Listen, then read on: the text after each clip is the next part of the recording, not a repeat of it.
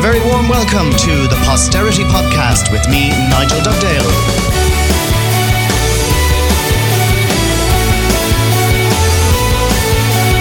The Posterity Podcast is brought to you by the Limerick Post, working in association with Limerick City Community Radio.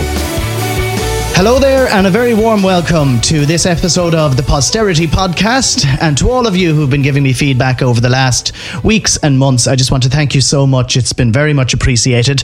And for this episode, I'm delighted to welcome on board Foot Solutions, who are based, of course, at number 2 O'Connell Street. Foot Solutions have kindly come on board as a sponsor of the Posterity Podcast. And for those of you who don't know what Foot Solutions do, this is it. Foot Solutions know that no 2 feet are the same, and that's why their goal is to work with you to understand what's going on with your feet and how it impacts your lifestyle. They help customers of all age groups, and for those who have specific pain, to those who present injury, or those who are simply looking for comfortable shoes, they have everything that you could possibly need. They use the latest technology to identify any issues that you might have. You can contact Foot Solutions at 061 404 849. I'm delighted to be joined in studio for this podcast by the Executive Director of the Lime Tree Theatre and the Bell Table, Louise Donlan. Louise, you're very welcome to the studio. Thank you very much, Nigel. Lovely to be here. Louise, we'll get into the 10th anniversary of the Lime Tree, because I remember Mike Finneran, who at the time was helping to, behind the scenes, make it look like a theatre. And I remember being brought onto the stage before it was finished and feeling, oh my God, we're going to be... So that's 10 years ago. We'll get into that. Tell me about your background. I mean, obviously, you're not a Limerick woman. You've been here for 10 years. But tell me about your background. Well, where do you want to start? I'm originally from Longford, and I went to college in Maynooth, and I did a degree in music, a BA in music and history. And subsequently to that, at that time, there weren't that many options going, so I went into teaching, secondary school teaching, which I really didn't like. I'd spent 4 years teaching music, got out of it as quickly as I could, and went back to college to do arts administration in UCD. And that's how I got working in the arts, how I started working in the arts. Very quick summary. The first job I had was with the Arts Council. And then I was in Limerick. I got a job working in theatre in Limerick with Island Theatre Company. If you remember back in, I suppose the late 80s, early 90s, Lime Tree Theatre, Island Theatre Company was first funded by the Arts Council, and myself and Terry Devlin were the first 2 employees hired at the same time. So that was 1993. Based, I presume, out of the old church there. Correct. On Kings Island. St. Mary's, the beautiful St. Mary's Church. Yeah. Yes. So many happy days there. So that's obviously when I first came to Limerick, and I loved Limerick, really loved it. Just come back to your, music. Were you a cultured family? Where did the music come from? At what point, in your childhood, did you realise, culture is going to be my it's route? Interesting. No, not particularly. Not more than any other. I grew up on a farm. My parents were always very interested in. I suppose my mother principally, she would have done music in secondary school, and then when we were coming along to do music, she sent us in to learn piano. Funnily enough, in those days, it was just the girls. The 2 boys had no interest, but all 4 of us, in fact, were encouraged to play the piano, which we did. And I was the only one who kind of stuck with it. I really enjoyed it. Went to secondary school, and in secondary school, of course, we were brought to all the usual Shakespeare shows and whatever else was going on. We always did a school musical, which was a big highlight of the year, every year. Anybody who knows Regina Nathan, who is now based out in Ennis, great soprano. Regina was in school with me. She was 2 years ahead of me, I think 2 or 3 years ahead of me. And she was always the star soprano in our school musicals. So we, from that, my earliest memory is being brought to see She Stoops to Conquer in the next parish. Now, who was doing it? I have no idea, but it was an absolutely fantastic night.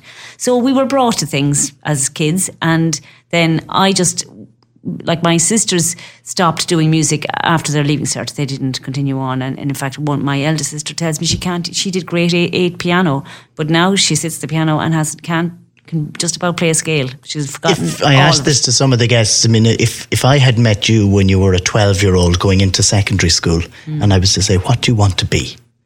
What would you have said at that age?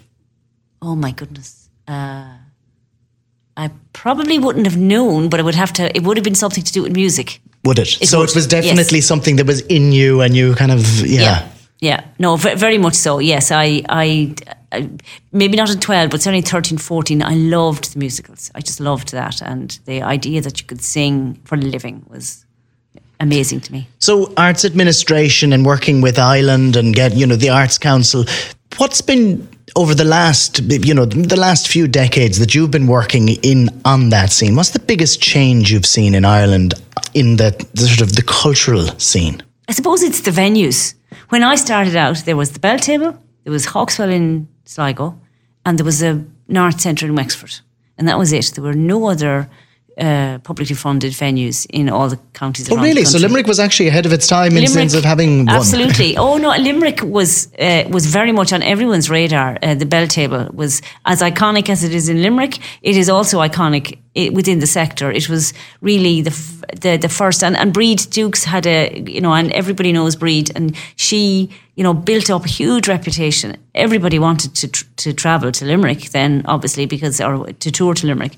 I remember being in the Arts Council and dealing with issues around venues, perhaps, and there were 3. That was it. There was whereas now there are 56 venues funded by the Arts Council. So that's been really the biggest change, and they all came really quite quickly together, starting in around 1997, 98.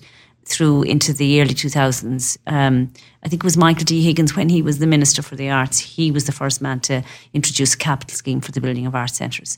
And then local authorities took up that mantle and built a lot. And in your career, talk to me about the various places you've worked, because theatre people or cultural people tend to be transient, don't they? They like to move. No, absolutely. And after Limerick, I went to Galway and worked at Druid. I was general manager of Druid for 3 years. At what point in Druid's career was that now? That was just, the company was 21 when I joined. The week I joined, the company was celebrating its 21st birthday. The following year, was it the following year, the year after? Basically, Martin McDonagh took off. So I was there when Druid won the 4 Tonys on Broadway. Remember being at the after party, waiting, corralling Gary Hines into a corner to try and get her to talk to David Handley. It would have been on Morning Ireland, because it had just happened, that the amazing review had come out from the New York Times. So yeah, all of that was. And I remember studying theatre at the time in drama in Trinity at the time, and it was at that Martin McDonagh phase. And I remember there was the trilogy, wasn't there? That's right. The Linnan trilogy, and it was an experience to go. And Druid opened my eyes, because there was something about Druid that was quality, wasn't it? What was it about Druid, and what is it about Druid? Well, I suppose it's the artistic leadership. I mean, just Gary is a really amazing director. She can draw out wonderful nuance from work, whether it's John B. Keane or Martin McDonagh or Chekhov. She's just that's her strength, and built up as well over the years when they first started, when Druid started back in the 1970s. They built up a local audience, bit by bit, and have hugely loyal fan base. But you can have that, but if you fundamentally aren't doing the work, if the work isn't of a high quality, people won't stay with you. Whereas Gary has a unique talent.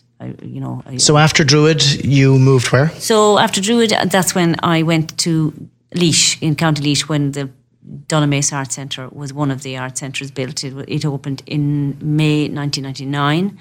And I went in as the first director there, based at Laois County Council for the first 2 or 3 months while the building was being completed. And then it opened in May 1999. Yeah, well over 20 years ago now. And you stayed how long in Laois? Stayed there 12 years. Right. And that's it. After 10 years, I'm not saying this is definitely going to happen me again, but you kind of feel like, okay, itchy feet. Perhaps it's time to move on.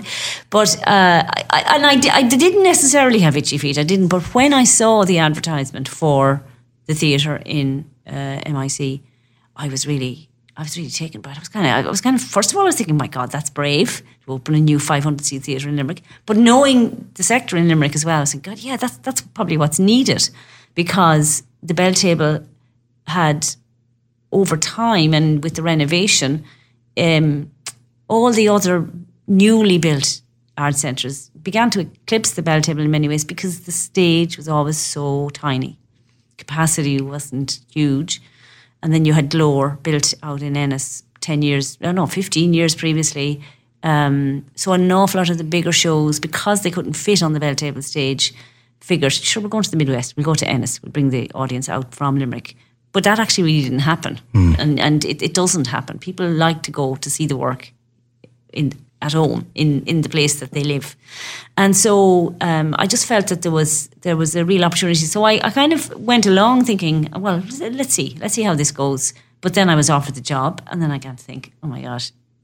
So did you step in in a temporary capacity initially? You went for the job. Was advertised, and I went for it. Yeah. Louise, talk to people about, because people forget, maybe they might take it for granted. I mean, you would have had University Concert Hall in Limerick and the Bell Table were probably our two venues really that were working. Taking on a new venue from start to finish, I'm not going to ask you to tell me the days, the ins and outs of everyday work, but it's a massive undertaking to develop a presence, first of all. And I presume, and going back to what Mike Finneran was doing that day, he showed me, Mike played a huge role in terms of how it felt as a theatre and also how it was equipped as a theatre, because really it does also function as a lecture hall, am I right? That's right. So working, working alongside a university to create a public venue as well by evening time, what are the challenges there? Oh yeah, I mean it was a huge challenge. I mean it was really exciting as well, because you did feel that this was, like, for instance, there is no theatre of that size independently available to a whole pile of different companies in Dublin, because you've got the Abbey, but the Abbey does its own programme, and the next theatre size-wise would be Project, which is 220 seats. So there's a huge lack of a mid-size venue in the capital city. And here was one being opened in Limerick, 510 seats, big enough for the, to make a difference in terms of capacity and what you could take in on the box office, but not so big that if 100 or 200 people, which can often be the size of a theatre audience, don't feel completely lost in it. And obviously as well, the proscenium arch is there, the full setup of a theatre with the lights and all the equipment that's needed there, that you didn't have to build every time you'd go into, which was the case in the concert hall from what I believe, and still is. When they have to build a proscenium arch when they're doing a theatre show. So what Mike did and what Mary Immaculate College did really was hugely significant. And they you're right, they made a venue that was equally as at home, say for lectures during the week, during the day, but also would transform into a very comfortable venue that people would like to come into. And when it first opened, it was an enormous challenge. But I suppose I had done it before. I think it might have been harder had I not done it, had gone straight into it. But the fact that I had opened the Donaghmace and started that from scratch in a much smaller place. You'd been that soldier. I'd been that soldier, and I knew where the pitfalls were. I could watch out for those, but also I knew where the opportunities were. And for me, I do remember being really clear that the first 3 months have to be so clear in terms of what we're going to be presenting to the audiences of Limerick. And I mean, it did take us 4, 5, 6 years to really get embedded, that people knew who we were and where we were. But those first 3 months, so it was one of my key aims was to make sure, or to try and get a show into the theatre that would not have been seen in the previous 20 years in Limerick. And I went straight for the Abbey, straight to the top, went to the Abbey Theatre, said, guys, are you on tour? Would you be interested in coming? Just bringing whatever you have into Limerick for a week. And they did, and that's how we opened with the Plough and the Stars. And Plough and the Stars was the opening. So we really wanted to make a big bang and sort of, I suppose, set the agenda for how we wanted. And what's been interesting is we've seen the Abbey now come regularly, and Limerick would not have had the Abbey for a long, long time. I don't know, had they toured before? They probably had. They've had, but maybe I don't know. They were in the Bell Table, but probably with a smaller small show, production, maybe yeah. a Peacock show or something. Yeah. But even with that, it'd been quite a number of years. I think we figured at the time in 2012 that it was about 20 years since the Abbey had been performed in Limerick. And what was the biggest challenge that you came across around that time? Was there anything that really stands out? Just getting it open, not so much getting it open, but getting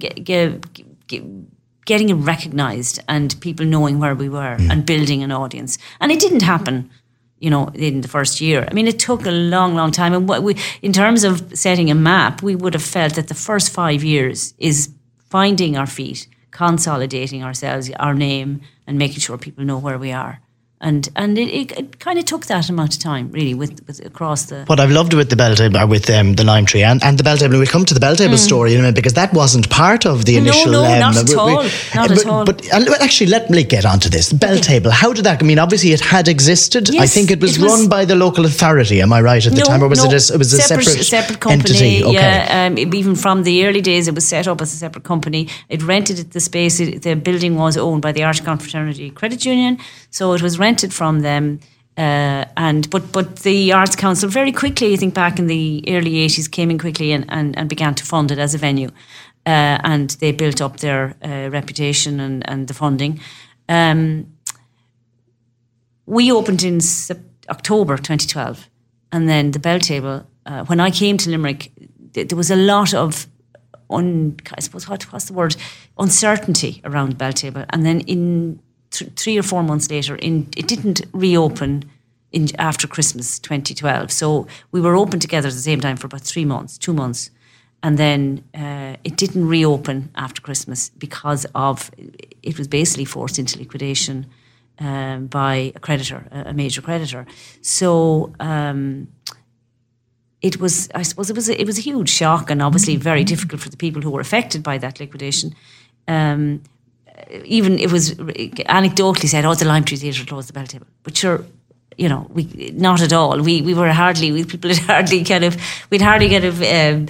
registered on the whole cultural agenda. Exactly, before Bell Table was closed. So it remained closed for about 9 months, and at that period we were approached. The council then saw that the building was really important, and the tradition of the Bell Table was so important. Everyone agreed. The Arts Council had allocated funding for 2013, but that couldn't be given to the building given to the company because it was closed. So there was a 3-way conversation. We were approached by the City Council. They bought the building, then we were approached by the City Council to ask us to run it. Now, initially, I was kind of thinking, oh gosh, no, we need to find our own identity first before we start taking on, and like the Bell Table is such an iconic name. The last thing we wanted was to be find taking it in as if it's an aside. Yes, exactly. So and as well as that, the Lime Tree Theatre as a company had only been in existence for maybe 7 or 8 months. Now, I do feel I was known as a person who had come from, I'd been working in the subsidised sector for all my career. So people knew my reputation, and I had successfully set up an organisation and secured Arts Council funding for it in Laois, a venue there. So I suppose I had that. At least I had that kind of body of work behind me that I went to in combination with the City Council. We went to the Arts Council and said, look, I'm willing to take this on if you're willing to trust us with this. So now they didn't say yes immediately. We did a pilot called the Limerick Arts Experiment, where the Arts Council allocated us a proportion of the money that they would have allocated to the Bell Table, and they asked us then to programme for about, it wasn't a full year, it was about six months from September 2013 into early 2014. And of course, Limerick City of Culture was on the horizon as well. So the Arts Council and the County Council the City Council were really worried or wanted to make sure that the Bell Table would be back open in time for Limerick City of Culture. So we did that, and I suppose it just took off from there. We programmed, we tried to, and it kind of, I was eventually convinced, because it kind of made sense. You don't need 2 companies, 2 big arts organisation running 2 venues in a city where the work that we're presenting is very, very similar. Like people will say, well, sure, you have the concert hall and the Lime Tree, but the concert hall is a very different kind of programming policy, and it's a bigger space, and it can take much bigger productions. Exactly, and very much focused on, or particularly focused on music, but music, comedy, and the bigger scale work. So. But the Belltable and the Lime Tree would be very much more similar, because it's an awful lot of it is theatre and performance. So we felt then that, okay, well then we can put the larger scale stuff, the likes of the Abbey, Ballet Ireland, Opera Theatre Company, or as it became known, Irish National Opera. Those larger scale works, they could just go into the Lime Tree Theatre, and then where you have the smaller developmental work, which doesn't attract a large audience, and also doesn't need a huge theatre space, because they tend to be designed for smaller spaces, would go into the Belltable. So that complementarity worked really, really well. Started off in 2014, and I think we have managed to continue that fairly successfully. We also focus the artist development, because that's one other problem. When Island Theatre Company closed in the late 2000s, I think 2008, 2009, there was no place for a lot of actors and artists, theatre artists, to get work, and many of them moved to Dublin. And that brain drain as well from the sector was, it killed the scene. It didn't lose everybody. We didn't lose, some people are still here, but still you need that critical mass as well.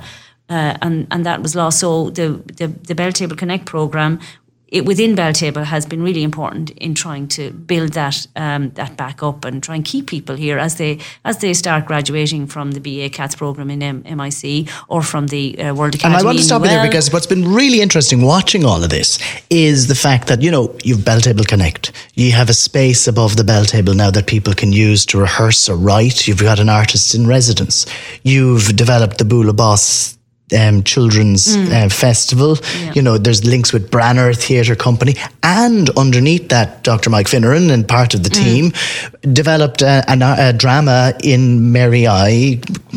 It's a degree course, isn't it? So right. You're now so it's sort of like things that I had to travel to Dublin for, or even London in some regards, years and years ago, is now on our doorstep. And I forget sometimes that this stuff is happening under our noses, and listeners mightn't realise that what is going on between those two venues. Yeah. And also, by the way, Mary Immaculate, anybody who hasn't seen a Midas is the Mary Immaculate Drama Society. Anyone who hasn't seen a musical created by them, it's just insanely good. So there's a lot of creativity bubbling between those two venues, isn't there? And there is, and it takes time to develop that. You're right, bubbling is a very good word for it, because it's like having a big pot and putting your ingredients in the pot, and you put the flame underneath it and it bubbles away, and it takes years. Something like that doesn't develop immediately. It takes a long time to build up. First of all, I suppose you also have to build up trust. You have to build up trust with funders. You have to build up trust with the local authority. You have to build up trust with your audience, that they know what they're going to get when they come to the theatre. Be that the Lime Tree or Belltable. And so all of that takes time, and then it takes a lot of interaction between us and as you say, MIC. And you're right, the Midas shows, they always blew me away, and I kind of, you really felt that inherent in this college, with all these young people all around us, there's a huge depth of talent, of singing, music, acting, talent. And they're all, the students actually have said on, those feedback forms that they come, and many of them come to Mary I because of Midas. They're really so much interested. They really want to sing. And they might be doing primary school teaching. They might be doing an arts degree. They might be doing early childhood. It doesn't necessarily mean they're going to be doing BA CATS, which is the Contemporary and Applied Theatre Studies programme.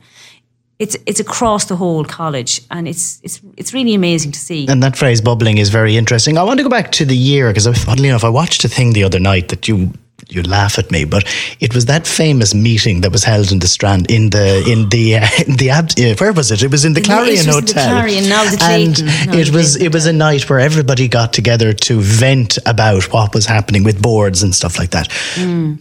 But watching it back, and I just happened to come across it. It was almost like it was like better than watching a Netflix drama, to be honest with you. But watching it back, I realised the passion and energy that was in the room at the time, and that was a moment when people did have to sit back and go, "Okay, which direction are we going with City of Culture?"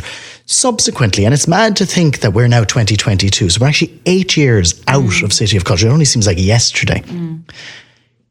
Did we reap what we could have sowed, or did we sow and reap what we'd sowed, or did we maybe put the wrong fertilizer on it, or you're using the farming analogies, but you know what I mean? Have we managed, did we miss an opportunity is the question? I don't think so. Those first couple of months were pretty horrendous for anybody who was close to it and knew the people on both sides, as I did, and being caught in the middle was really quite difficult. But after myself, Mary Conlon, and I can't think of there was James Lawler, were appointed to the board of Limerick City of Culture. Now, I'm not saying that had anything to do with it, but I think after everything settled down, shall we say,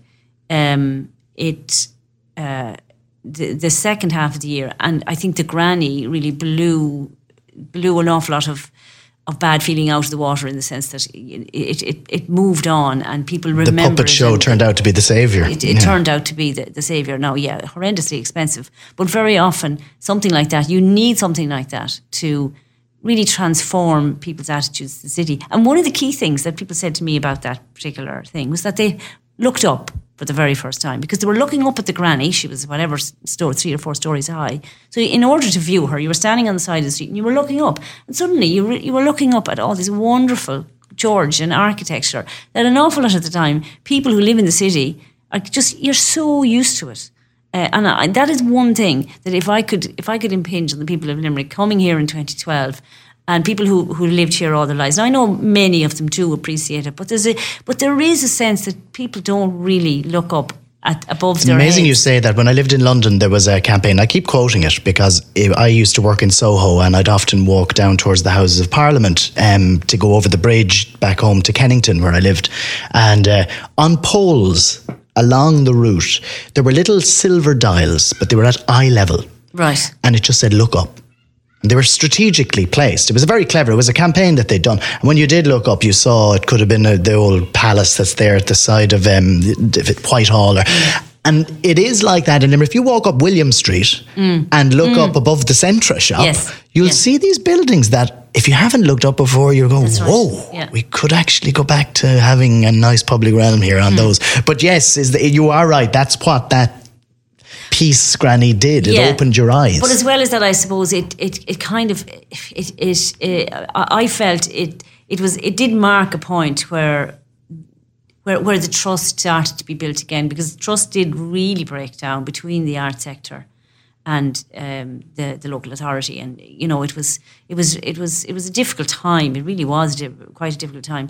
But over the years, I think that trust has been built up, and it's been built up because, I guess, you know, the art sector were able to show what they could do, and by starting with this enormous event, and then, you know, slowly but surely continue to present new work, to develop, to, you know, join up with other like-minded artists to create new work, and over time, I think that has started to reap rewards. Now, looking at the cultural scene in Limerick, and, you know, we're out, and I don't want to just keep banging out, it's not always about festivals. I remember Brian Singleton, who was my lecturer in drama in Trinity, he hated the idea of the festivalisation of culture, and meaning that you only went in for a weekend and filled yourself and didn't go again. But, you know, we had a festival last weekend. There's been a bit of criticism around, you know, content. Was it programmed? Wasn't it programmed? You know, if you were to take certain aspects away from the Riverfest, do we actually have anything? And having said that, then I was at Dingle for the weekend, and yet you had 150 curated events, and Pagan Rave being in the middle of it, you know, and it was a magnificent experience in the town. Now, is Limerick missing a trick when it comes to a proper cultural festival that takes over the city? You know, that really, and we're putting theatre, drama, music, performance, poetry, all right at the heart of it. And, you know, I suppose where I'm coming from is, could Riverfest eventually become something that is an artistically led Riverfest rather than a sausage fest in a tent in the park? Well, what I was going to say to you is that I do see the criticism. I would say I don't think it's meant to be an arts festival. So, and not all festivals have to be arts festivals. And that's very fair, yeah. And I think that's not how it was designed. And, I would say, let them off. It's a great festival for what it does. And it brings a lot of people into the city. Yeah, I mean, there probably are individually, items or things within the festival that might not work, but that's no reason not to do it. You've got to revisit then if things aren't working. Let's try something else different. So as you say, treat Riverfest as an exercise in getting people to visit Limerick and enjoy themselves without having anything else on the agenda. Do you know what I mean? And well, in terms of an arts festival, I'm only to approach it from an arts festival or an arts point of view. I don't think. I think Riverfest can live as Riverfest, but it's not an arts festival, and I don't think it tries to sell itself as an arts festival. Maybe I'm wrong, but I don't view it as an arts festival.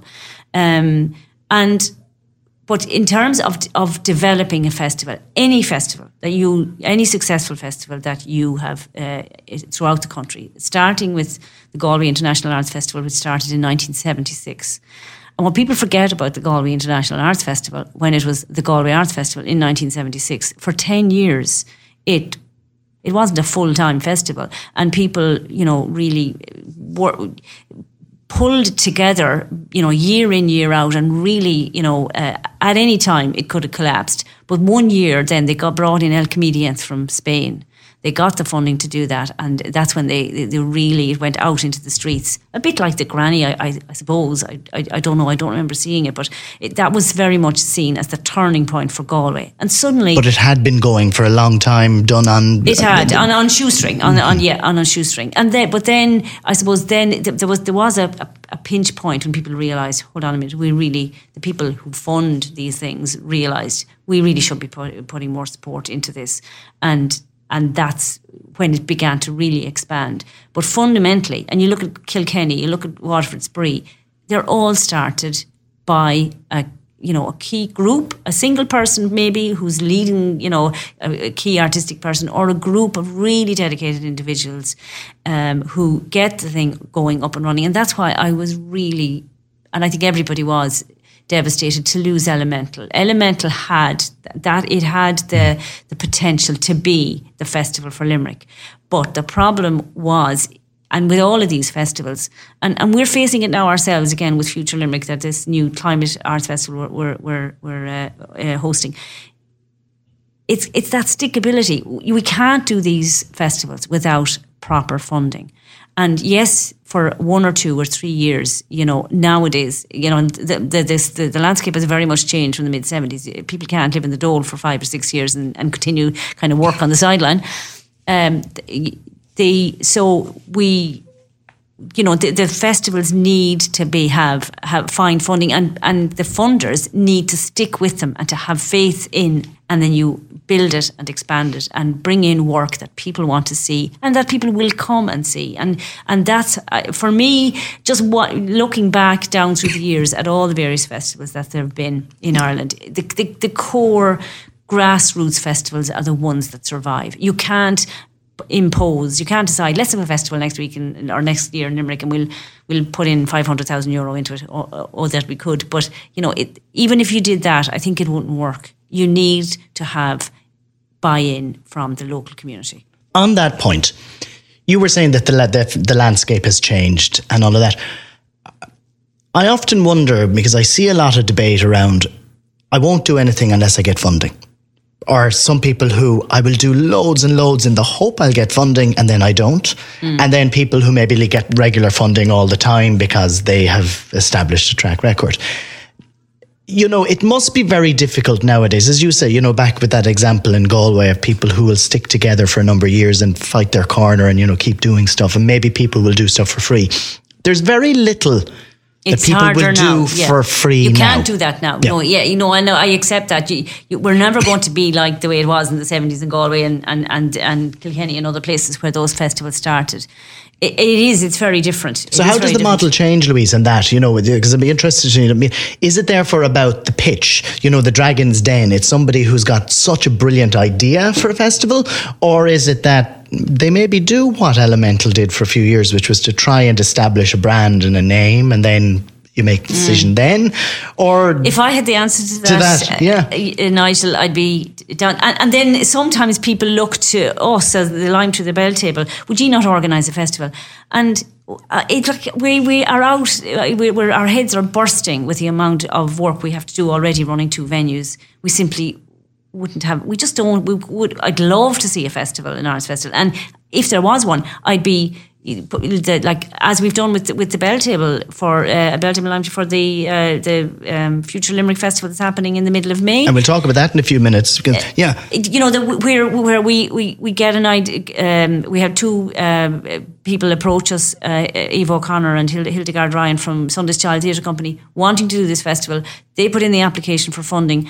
Got the funding, and so we said yes. Well, we'll blank out both our venues, and for that week, go away and get the funding, and absolutely we'll facilitate, because they're just 2 people. They don't have a big administration. We can provide the administration and support, technical support, all of that, but we can't. We couldn't start from scratch ourselves, because we just simply don't. But it was even interesting watching the Dingle experience on the weekend. And, we had a big discussion one night after the Pagan Rave, and it was about the whole health and safety element that has cropped in, unnecessary.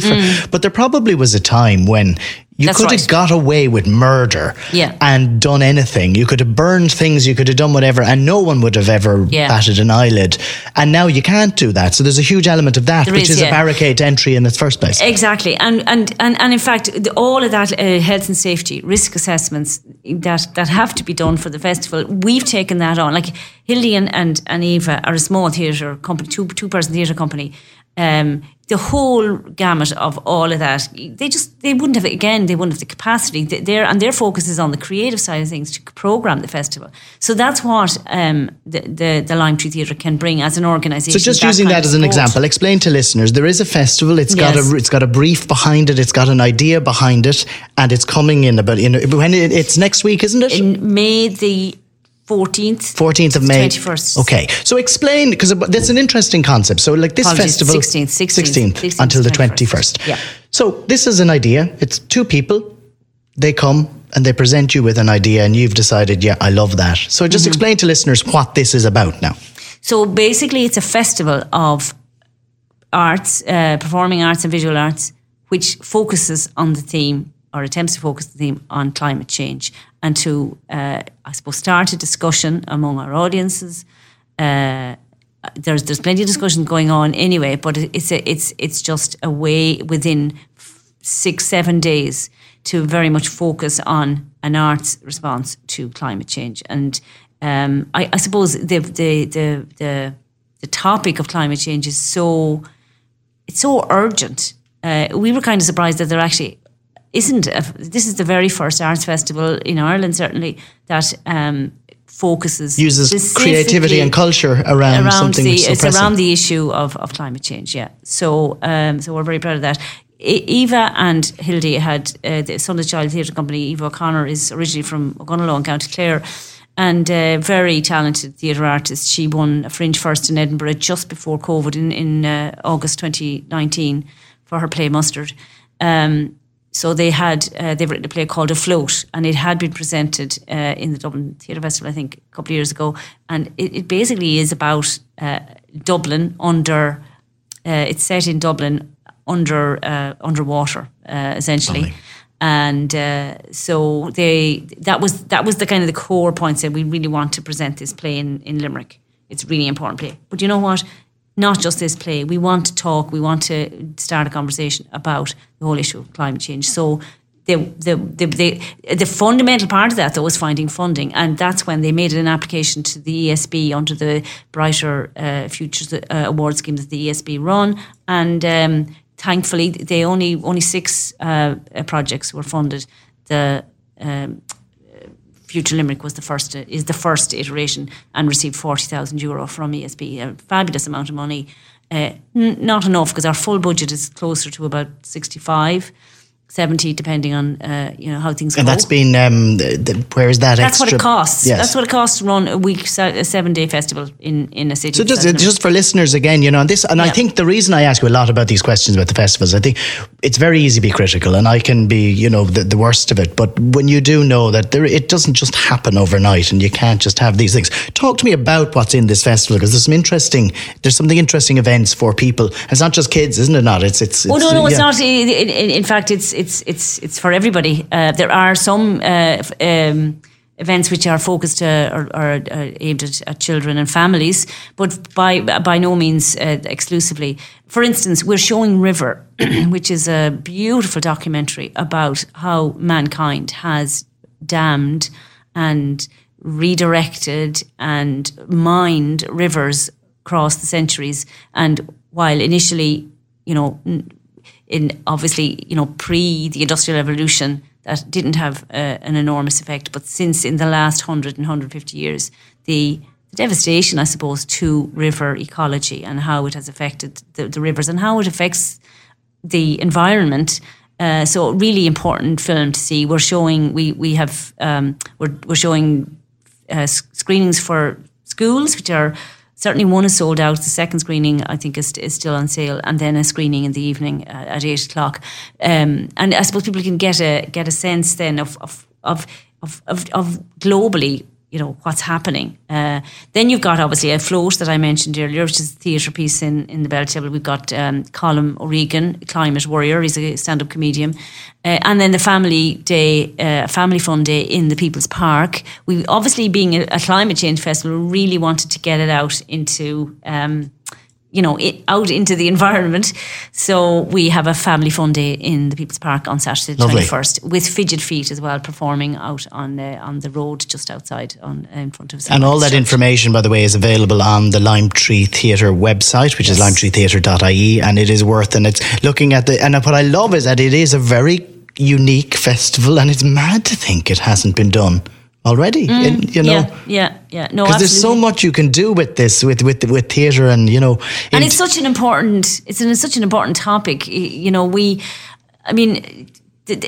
just feel there's a lack of urgency with government still about doing things that need to be done. They're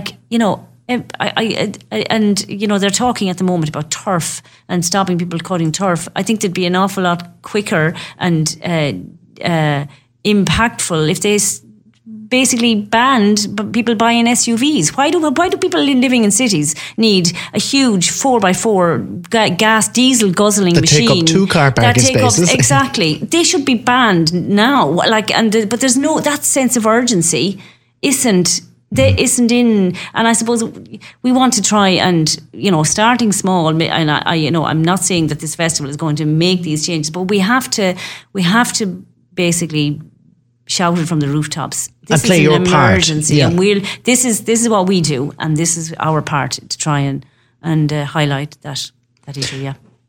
The Posterity podcast. So I want to talk to you a little bit about legacy and development of audiences, because people forget as well, and I'd say it's very much in your at the center of everything you do.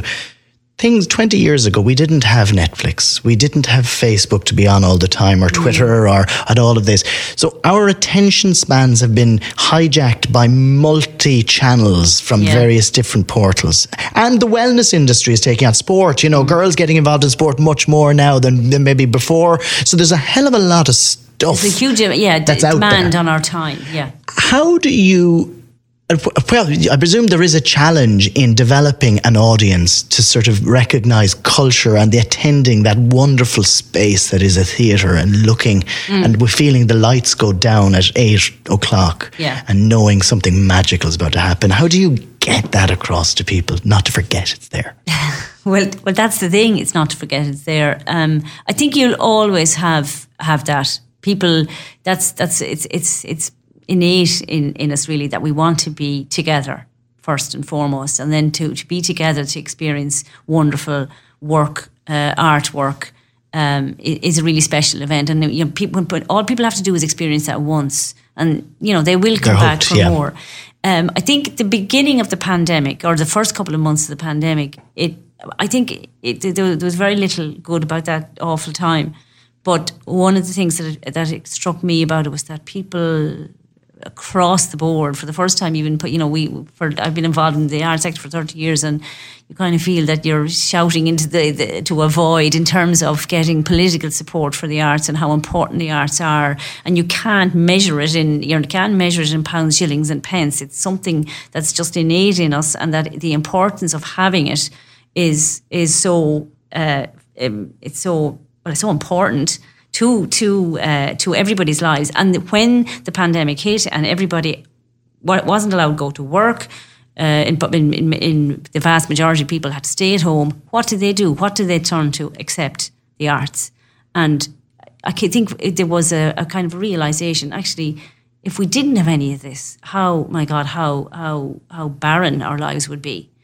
And so what we have to do now is to try and there's a lot of muscle memory lost of people getting up and going out to the theatre or to the music concert hall, to whatever it is, and it's a battle at the moment to try and get them to come back in. I know they will return. I mean, some of them are coming back, but it's like we're opening again. It's like being back in 2012 all over again, because we have to try and rekindle that love story, exactly, and rekindle the habit. It's not even just the love of it, because I think everybody has the love of it, but it's the habit of actually, people got into the habit of staying at home in the evenings, having a beer on the couch and just watching Netflix. But we've got to, many of them do. An awful lot of people did miss being in the live theatre, and we know that from when they came back. There was our first show in the Lime Tree in early February, when all the restrictions were lifted, was Bell X1, and it was incredible to be there. That when the band came out on the stage, there was an enormous round of applause, and at the end, of course, obviously as well. But I felt that the people actually weren't applauding the band; they were applauding themselves. They were applauding the fact that they were actually there. There was such a sense of joy. The Altana in Dingle, Louise, when Bobby McGlynn beckoned the now on fire burning man from over a ditch in Dingle on top of a crowd that had about 1,500 people, and said, "Tá sé ag teacht." And then a beat was dropped by the DJ, which told the audience, "You can now dance." It was incredible. I hadn't seen it in years, and I don't do festivals much, but watching that number of people at the very same time just go, yes, we're back. Yeah, we're back. And it does, and it's so wonderful to the soul to see it. If I was to ask you to describe Limerick's cultural community, I mean, are we there? Did the 2014 thing bring us together more? Is there much more of a cohesive sort of attitude? Is there things that we could possibly do better? I don't know if 2014 necessarily did it, and well, there was always there's always a cohesiveness to. I mean, in every place there is a group. There is a cultural group, cultural sector, and in every place within that cultural sector, there'll always be factions, and there'll always be rows, and there'll always be. But there'll also be people who come together, move apart, come together. So it's the ebb and flow of life, and I don't think it's correct to say that it's. I know that the tension around 2014. It did have some legacy, but I think that's long forgotten. It's long forgotten. But I certainly felt that the experience of 2014 and all the different people who did different things, from foodie people to theatre people. No, absolutely. You opened my eyes. I mean, now I walk the bridges and there's people I now know as regular people in my lives who are involved in culture in some way. Martin Shannon, I met him tonight walking the river, pulling down his beautiful little pieces off trees that were put up for Riverfest. But I wouldn't have known Martin had it not been for City of Culture. So I think it did allow us to meet people, and get to know what people can do. Yeah, no, absolutely. And I certainly think that it also gave, Limerick economically is booming, and from that time, from 2013, 2014, a huge number of companies have come into the city, creating employment, and those people want culture, and they're getting it. And now we'd like to think that they can get even more of it, and we'd like to think that the local authority and the Arts Council and all the other potential funders as well, because there's a whole corporate side as well that we're not tapping into, that they could really help the sector build within the city, and if we can, maximise that funding, we can really, I think we can, it can be transformative, and it's already started to make a difference. It really has. I'm going to be the bold boy and ask one final question, because I threw it out a while back. But we've got the Duns site in the city centre, and I put this up on Twitter, you probably saw it, and it was a dream of mine for years, was that I often thought, well, the University Concert Hall on paper was a lecture hall that had a dual purpose as a venue. And then Lime Tree came along in a similar way, and both beautiful venues, but not necessarily right in the heart of the city centre. Yes. The Lime Tree much more so, and Belltable was there. But so what you have there is you've got a 1,300 seat venue, 1,100 seat venue in UCH. Yes. Then you have the 500 seat venue in the Lime Tree. That's and then right. you have the 200 studio space in the Belltable. If Europe turned to us tomorrow morning and said, right guys, we're going to make sure that your world-class waterfront and your urban revitalisation project is going to be focused on culture, meaning we're going to create a multi-spaced venue in the heart, right on the waterfront, that's going to be designed by a very good architect, and I don't mean in Libeskind, I'm not going to go that bad. If tomorrow you were told the UCH, Lime Tree and Belltable were brought into a room and were said, guys, this might happen, would ye be open to a discussion around it, and would it work? As a venue manager, right, because I know this probably never happened, but it would be a very interesting experience to therefore have 3 venues in the heart of the city that cater for different productions, but all from one location that's funded partly from possible universities and also possibly European funding. Well, I go back to you and say, why do they have to be under one roof? The Lincoln Center in New York isn't under one roof. Yeah. It's a whole series of venues that where you have your concert hall, you have your studio development, you have your middle of the road size venue. There's no reason why, if the lotto is 175 million tonight. Supposing somebody from Limerick won the 175 million tonight and said, you know what, I don't want that. I'll take $1 million and I'll give 174 million to the city. I would say to them, let's invest that. Invest it in the artists, so that artists can create work. Does it matter if the artist puts it on, or you build a magnificent Sydney Opera House type building on the riverfront?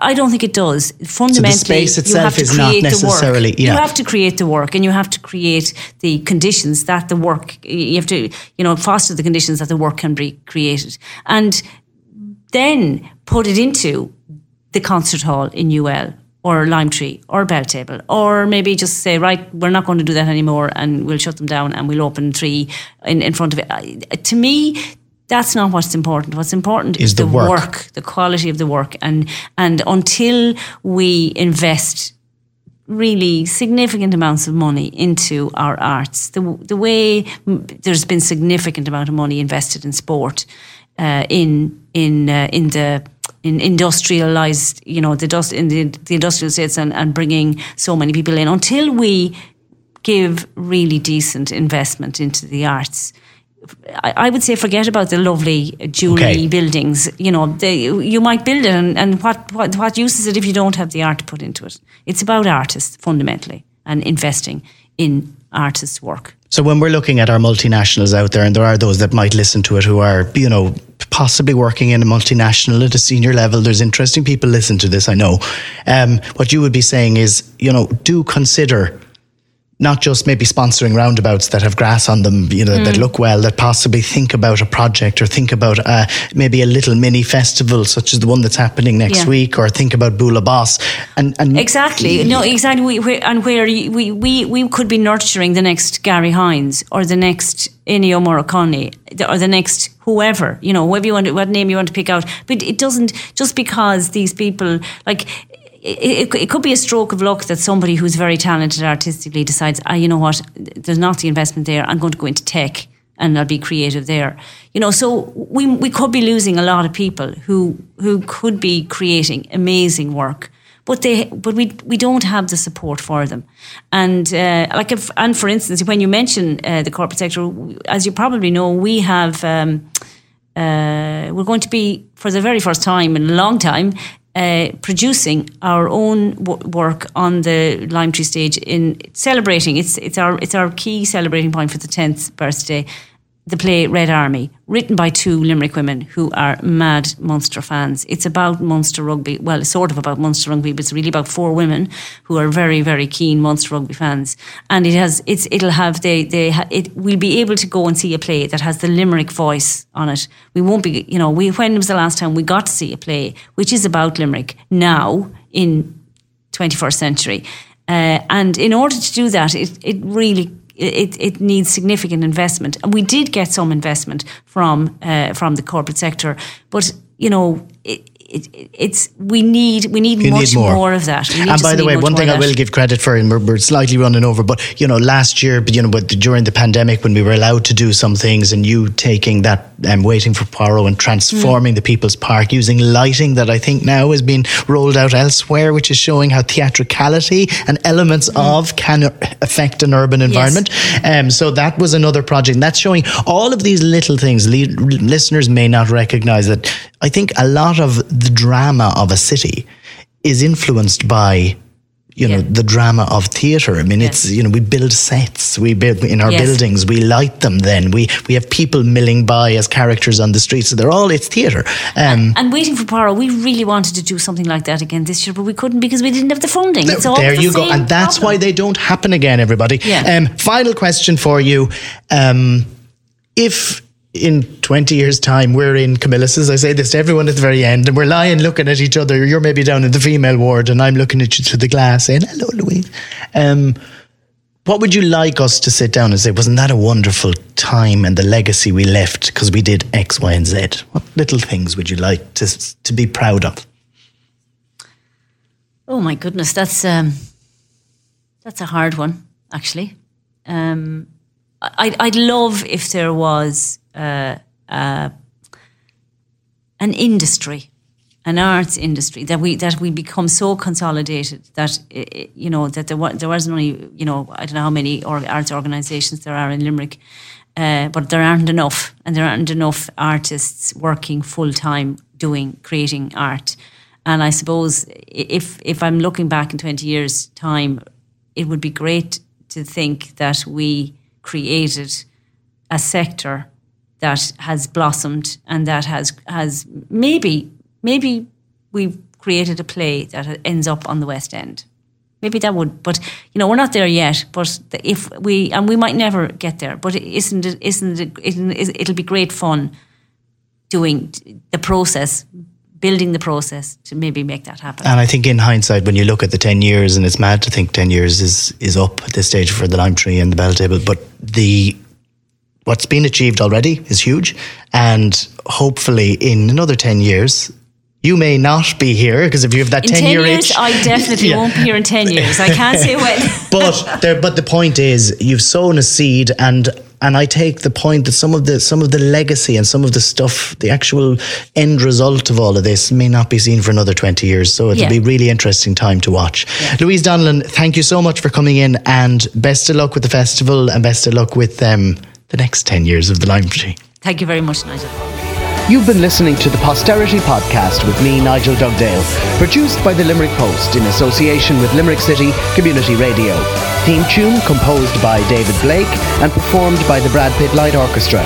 If you want to get in touch with me or suggest any future guests, you can contact me directly on Twitter @LimerickCityBiz, or you can contact the Limerick Post @Limerick Post.